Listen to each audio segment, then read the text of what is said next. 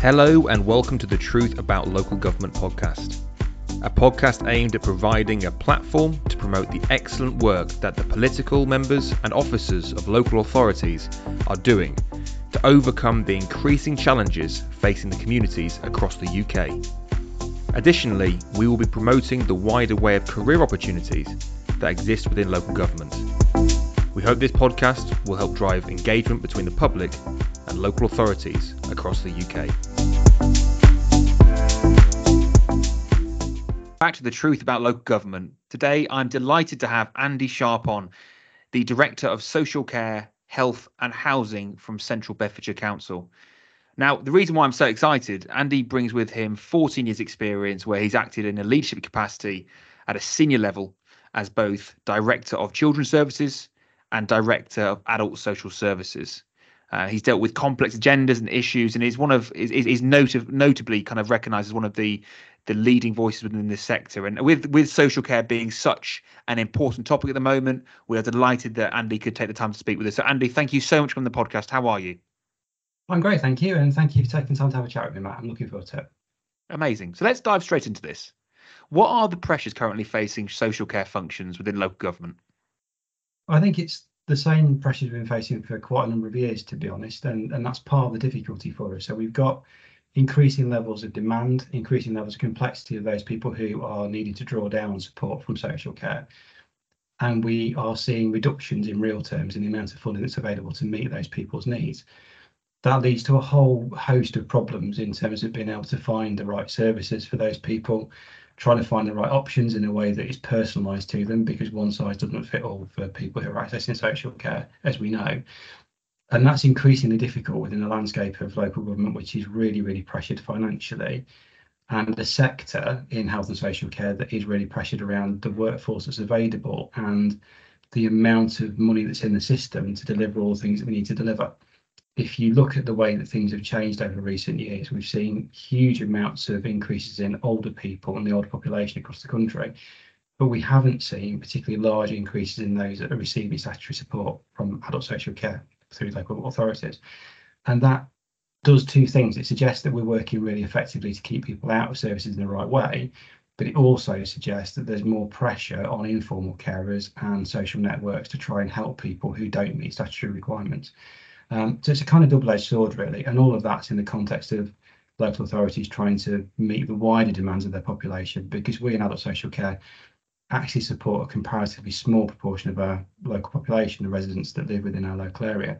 So we've got that wider context of how does a local authority fund all of these things in a very pressured environment. So the main challenges really are about how do you meet people's complexity, because people are living for longer and having greater needs into later life.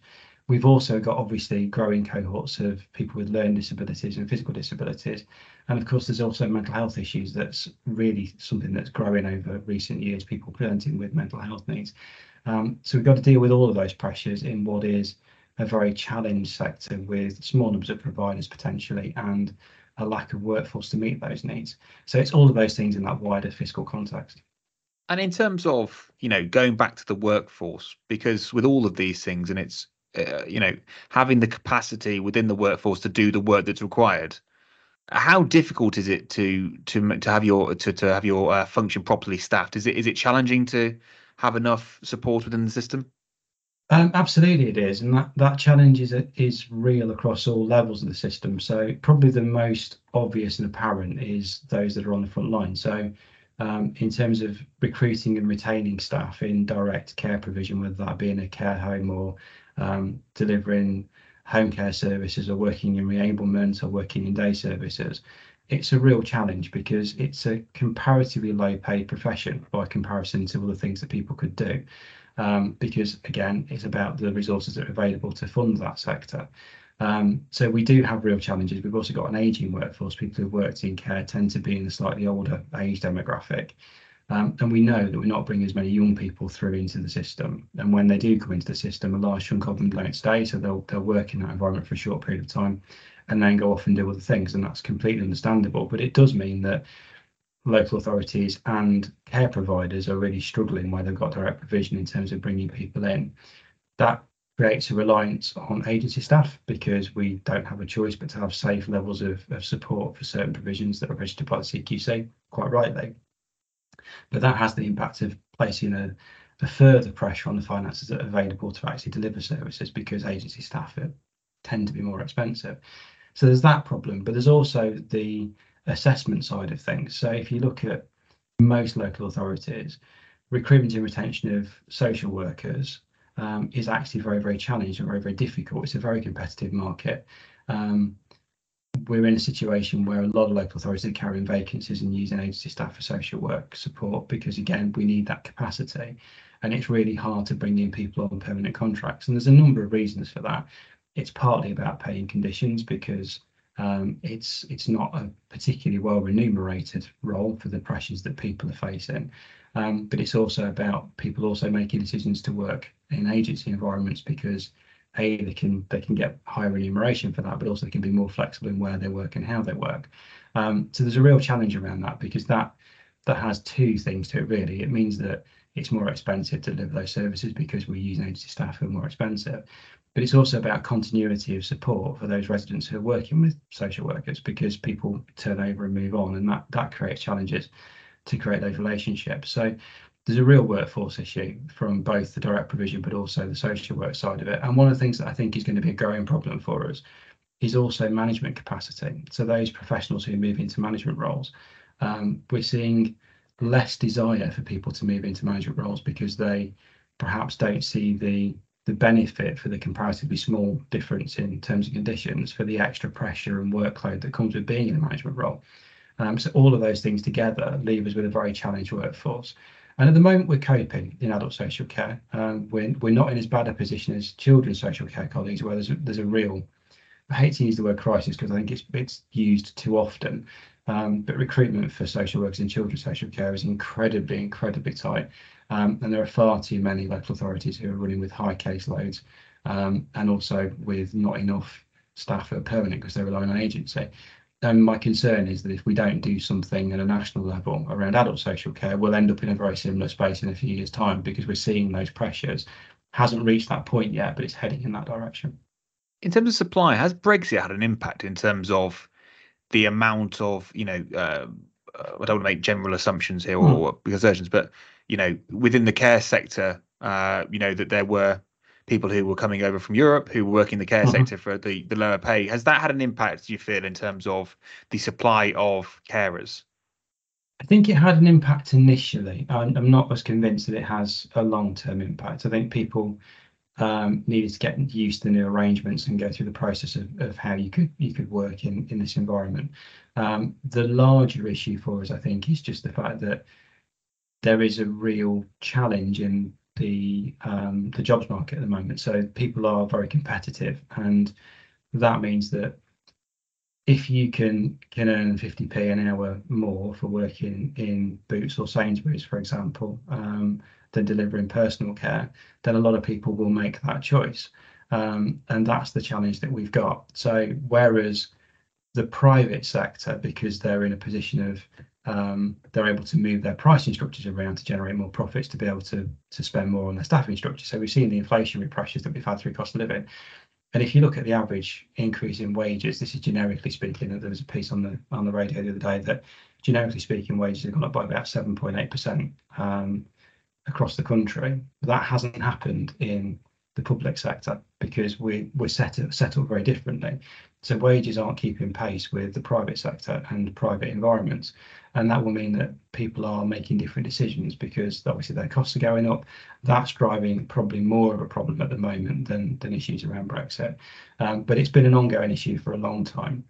There have been some steps to try and address it. So I'm not suggesting it's all negative because it isn't. We've had some additional funding from central government around workforce that's come into local authorities that we've been able to passport into the market to allow providers to pay a little bit more for their workforce, which has been really helpful. But still that gap between the wages that are available and the terms and conditions that are available in more private sector roles, if you like, and those in the public sector, it continues to grow. And that obviously places a pressure on recruitment and retention. Talking about decision making, could you kind of talk a bit to the listeners at home about how you prioritise and the decision making process around social care spend? and the consequent impact that that has on the ability to fund other council services? Yeah, as a DAS, a Director of Adult Services, it's a really difficult one because obviously we're going to try and get the best possible deal locally for those people who draw on care and support from adult services. Of course we are, but we also have to bear in mind that more corporate role that we've got around what it is that local authorities are there to do. And we know that comparatively small numbers of people are actually directly drawing support from adult social care in terms of resident base within the population area. But we actually spend the majority of local authority money these days, from a revenue point of view at least, on social care, whether that be adults or children's, and that's a really difficult balance. So from my own point of view, one of the big challenges that we have is trying to make sure that we're doing the things that we need to do in the here and now, meeting people's needs in the right way, whilst also trying to think about how do we invest some money into preventative services and doing things differently to reduce need in the future. Because if we don't do that, we know the pressure will be even greater further down the track. And trying to make sure that services are more personalised so that people get the best possible experience of those services is also critical. So I guess what we're trying to do is find that golden point where we can identify a way of spending our resources that is very personalised, but is also cost effective. And there's always that balance between cost effectiveness and what's right for the individual, what's right for their families. So it's a very, very difficult set of decisions. But ultimately, we have to comply with the law. So that's your starting point. We have to comply with the law and the Care Act and making sure we do all the things that we need to do as part of that, and all the safeguarding legislation. And then it's about how do we deploy our resources to do those things, because there are different ways of going about it. So one of the things that we've done in Central Bedfordshire that I think is really innovative actually is we've tried to use our links with housing services and capital investment to generate more supported living environments and to repurpose our care home provision, our internal care home provision. That allows us to think about what people's needs are in the future. It's a huge investment for the local authority, but it's actually very cost effective down the track. So it's making those kinds of decisions in a way that doesn't jeopardise the here and now, but allows us to think about the future, but also making that in that wider context of if local authorities are going to spend 60% of their resources on social care, that doesn't leave a huge amount left to deal with the things that the vast majority of residents see are really important, whether that be filling potholes or dealing with the road infrastructure or cutting grass, those kinds of things that are really important on the doorstep politically. So getting that balance right and making sure that as a director in those conversations I'm pragmatic is a really, really difficult line to hold. I think it's one of those things as well, because firstly, that's exceptional work that you've been leading there. And I think it's amazing to be looking down the track and trying to reduce spend by proactive investment. Now, I think it's fantastic. I think one of the reasons that we wanted to do this podcast was to make the public aware as to the decision-making process, because it's so difficult to communicate with the public to make them aware of the decision. But if they knew that, for example, investment now, yes, that meant we couldn't do X, Y, Z at the moment, but would lead us to the ability in the future to be able to sustain a high level of services in the future, because there wouldn't be that. I don't know, was there a drain, but there wouldn't have been that had to be that prioritisation of spend on something that we could have avoided. Is there anything else? I mean, I know when we've been talking kind of off air, there's some amazing work that you've been leading on, Andy, and your team, and you're very proud of the work that you're doing. Is there anything else that you've any kind of approach that you're taking to try and get ahead of some of the problems of tomorrow, today, as it were? Yeah, absolutely. And I think most local authorities are trying to be innovative in the approaches that they take. I think we've certainly in Central Bedfordshire, and it predates me largely, but we've certainly invested in that infrastructure and those arrangements to try and make sure that we've got the right placements for people into the future. But also, I think alongside that, there's a real investment in technology. So how do we use technology to support people in their own homes and not be as reliant on care and support? And how do we use technology to make a real difference to those people as they move through their care journey? And we've certainly invested a lot in that environment to try and make sure that people are able to utilise support that keeps them independent and isn't service based. I think one of the things that we tended to get as feedback from residents who draw on care and support historically has been that if you're reliant on domiciliary care, for example, somebody coming into your home to provide support for you, personal care for you, your entire day and the way in which you live your day is dependent upon when those calls arrive and when those people arrive and those people coming into your home. So trying to, wherever possible, minimize that kind of interaction so people have more freedom and flexibility to do things when they want to do it is really important. But we can't forget the fact that there are going to be cohorts of people that need that higher level of support. And it's getting that balance right. And I think one of the things that we are trying to do that's really positive, I know others are as well, is trying to have different conversations with people when they contact social care. So the starting point is always, what can you do to help yourself? What can your family and friends do to help you? What can your wider networks do to help you? What community resources are there to help you? And if we exhaust all of that, then we get into the assessment side of things and starting to think about statutory care and support. And one of the things that's really challenging, but actually I think the skill set in social care has really grown around it, is having those conversations with people that give them a different concept and context to the way they approach things. Because we've seen people will think automatically, if I've got some support needs, social care is the place to go. People don't necessarily realise that that social care isn't free at the point of delivery for everybody. Most people end up paying some contribution towards their social care. It's not like health services, but people don't realise that. But also, what's probably not recognised by families of those people who need care and support is that actually one of the things that we do know is that if you go into care and support too early and you start receiving that support, it creates dependency and actually speeds up your journey through the care system. And actually, if we can keep people away from statutory care for as long as possible in the right way, it actually does produce better outcomes for people and improves their health and well-being in the long term. So it's those kinds of conversations, that way of working, and not treating people as though it's about what service can you access from a menu. It's about what's right for you as an individual and how can we find that for you and how can we support you in finding that for yourself. Absolutely. And it's having that, quality of life focus and that specific tailored approach that the consequence is obviously going to be a reduced cost on the system, but actually the main focus of it is a better outcome for the individual Absolutely. and for the society. That's absolutely spot on, Andy. I mean, there's been some changes recently in adult social services to the regulation, the CQC. Could you talk to the listeners at home a bit about these changes and the consequent impact and pressures that you feel this might have on the system? Yeah, so we have seen a change in that central government took the decision to effectively regulate adult social care provision by local authorities in a way that it hasn't done for many years, actually.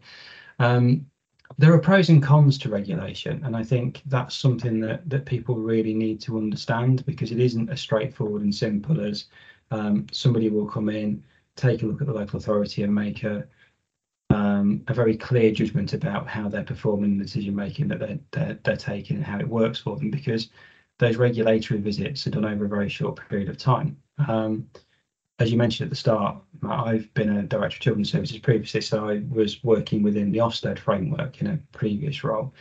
And the CQC framework for adult social care, although not the same as the Ofsted framework, is going to be quite similar, I would imagine, in the way that it's approached. We're still working through the pilots of it, and it won't actually go live now until November of this year at the earliest. My gut feel is it's probably going to be the new year before we actually start seeing it really come into effect. The challenge with it is that we should absolutely, of course, be open and transparent in our government about the things that we do, and be open to people reviewing what we do and identifying if there are things we could do better, because sometimes we can be too close to it. The difficulty with regulation is that it can become a bit of a tick box exercise if the regulator isn't careful. And it can be a case of, if you don't do things in the way that the framework expects you to do it and you do things differently, that's seen as a problem and that's seen as a negative, when actually it might not be. You might be doing it differently for a whole host of perfectly valid reasons that actually serve your local population better. And my concern, I guess, is making sure that the regulatory framework doesn't become restrictive for local authorities, because we're doing lots of really innovative work in the adult space. And I would hate to see a situation where people become nervous about being innovative and doing things differently, because that might result in them getting an unfavourable outcome from a regulator, because that doesn't drive positive outcomes for the residents. That drives an insular view from local authorities. There's also quite a lot of work that has to go into preparing for these things. So we have a small team of people that are preparing for regulation. we're in a situation where we will have to produce a self-assessment, as we did for children's for Ofsted. And those are quite long and complex documents. You're trying to tell the story of your local authority, your local area, to people who don't necessarily know the context of it. And they'll probably spend only a few days working with us. Sorry, my dogs have started barking because there's somebody at the door. Sorry, he wants to be involved in the conversation, and rightly so.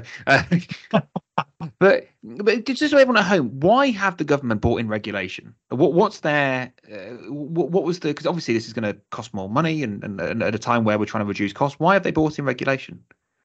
I think it's partly about trying to ensure that there is a clear understanding of how things operate in local authorities. So one of the things that has been said post the pandemic is that central government perhaps didn't have as clear an awareness of what local authorities do for social care as they would have liked, and as clear a line of sight into it. So that's part of what regulation is about, is to create that line of sight and that understanding. And it's also about trying to make sure that minimum standards are met across local authorities. I think one of the things that came out of the discussions with central government through the pandemic and subsequently has been that there are very different ways of going about it and doing things. And there is a concern that maybe those minimum standards aren't being met, particularly within the financial pressures that local authorities face, which links us back to the earlier part of the conversation. And I think that's very understandable and is something that is quite right, because there does need to be understanding of that line of sight. I guess the only question for me is regulation the right way of going about it? So if you think about the peer review process that most local authorities go through, we've got an LGA peer review in Central Bedfordshire in a couple of weeks' time, not looking at adult social care particularly. We've had one of those relatively recently, but this is looking at our corporate approach.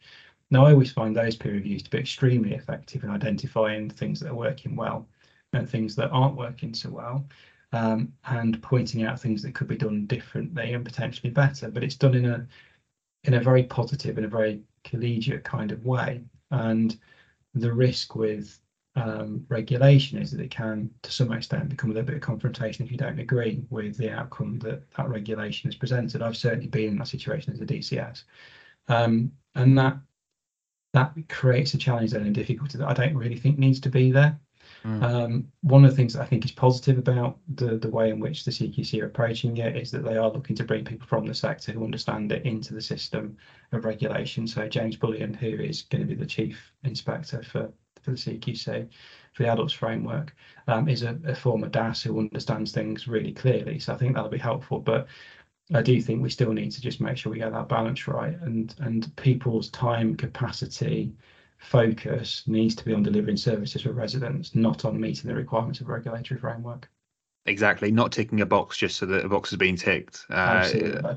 I completely agree. It's yeah. I mean, it's I'm not going to go off on a rant about Ofsted, but that's we'll leave that for another day. But that's really interesting, and I just want to say, Central Bedfordshire, you're doing some amazing work there for Andy, you and your team. So thank you so much for that, and thank you so much today for your insights. It is really interesting, and I think for so many people in communities across the UK who either suffer with mental health, who have parents or who receive social care, it's so important that this is properly looked at. But also for communities as a whole, it's important that we are looking at innovative ways and better ways to have the best outcomes for those members of the community. So I just I hope that everyone is taking the same approach that you was and really taking this by the horns. But thank you for your time today, Andy. It's very much appreciated.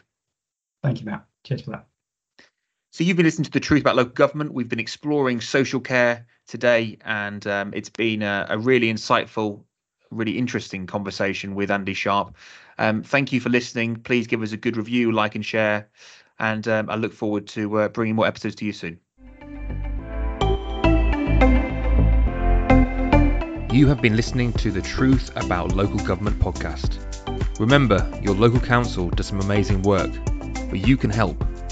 So remember to vote and be engaged with the work they're doing. If you like this podcast, please like, share, and give a 5-star review. If you would like to feature on the podcast, have any shout out of excellent work being done by a local authority, or have any topics you would like covered, please email me at truthaboutlocalgovernment@gmail.com. Truth about local government. Local government is at the heart of what we do.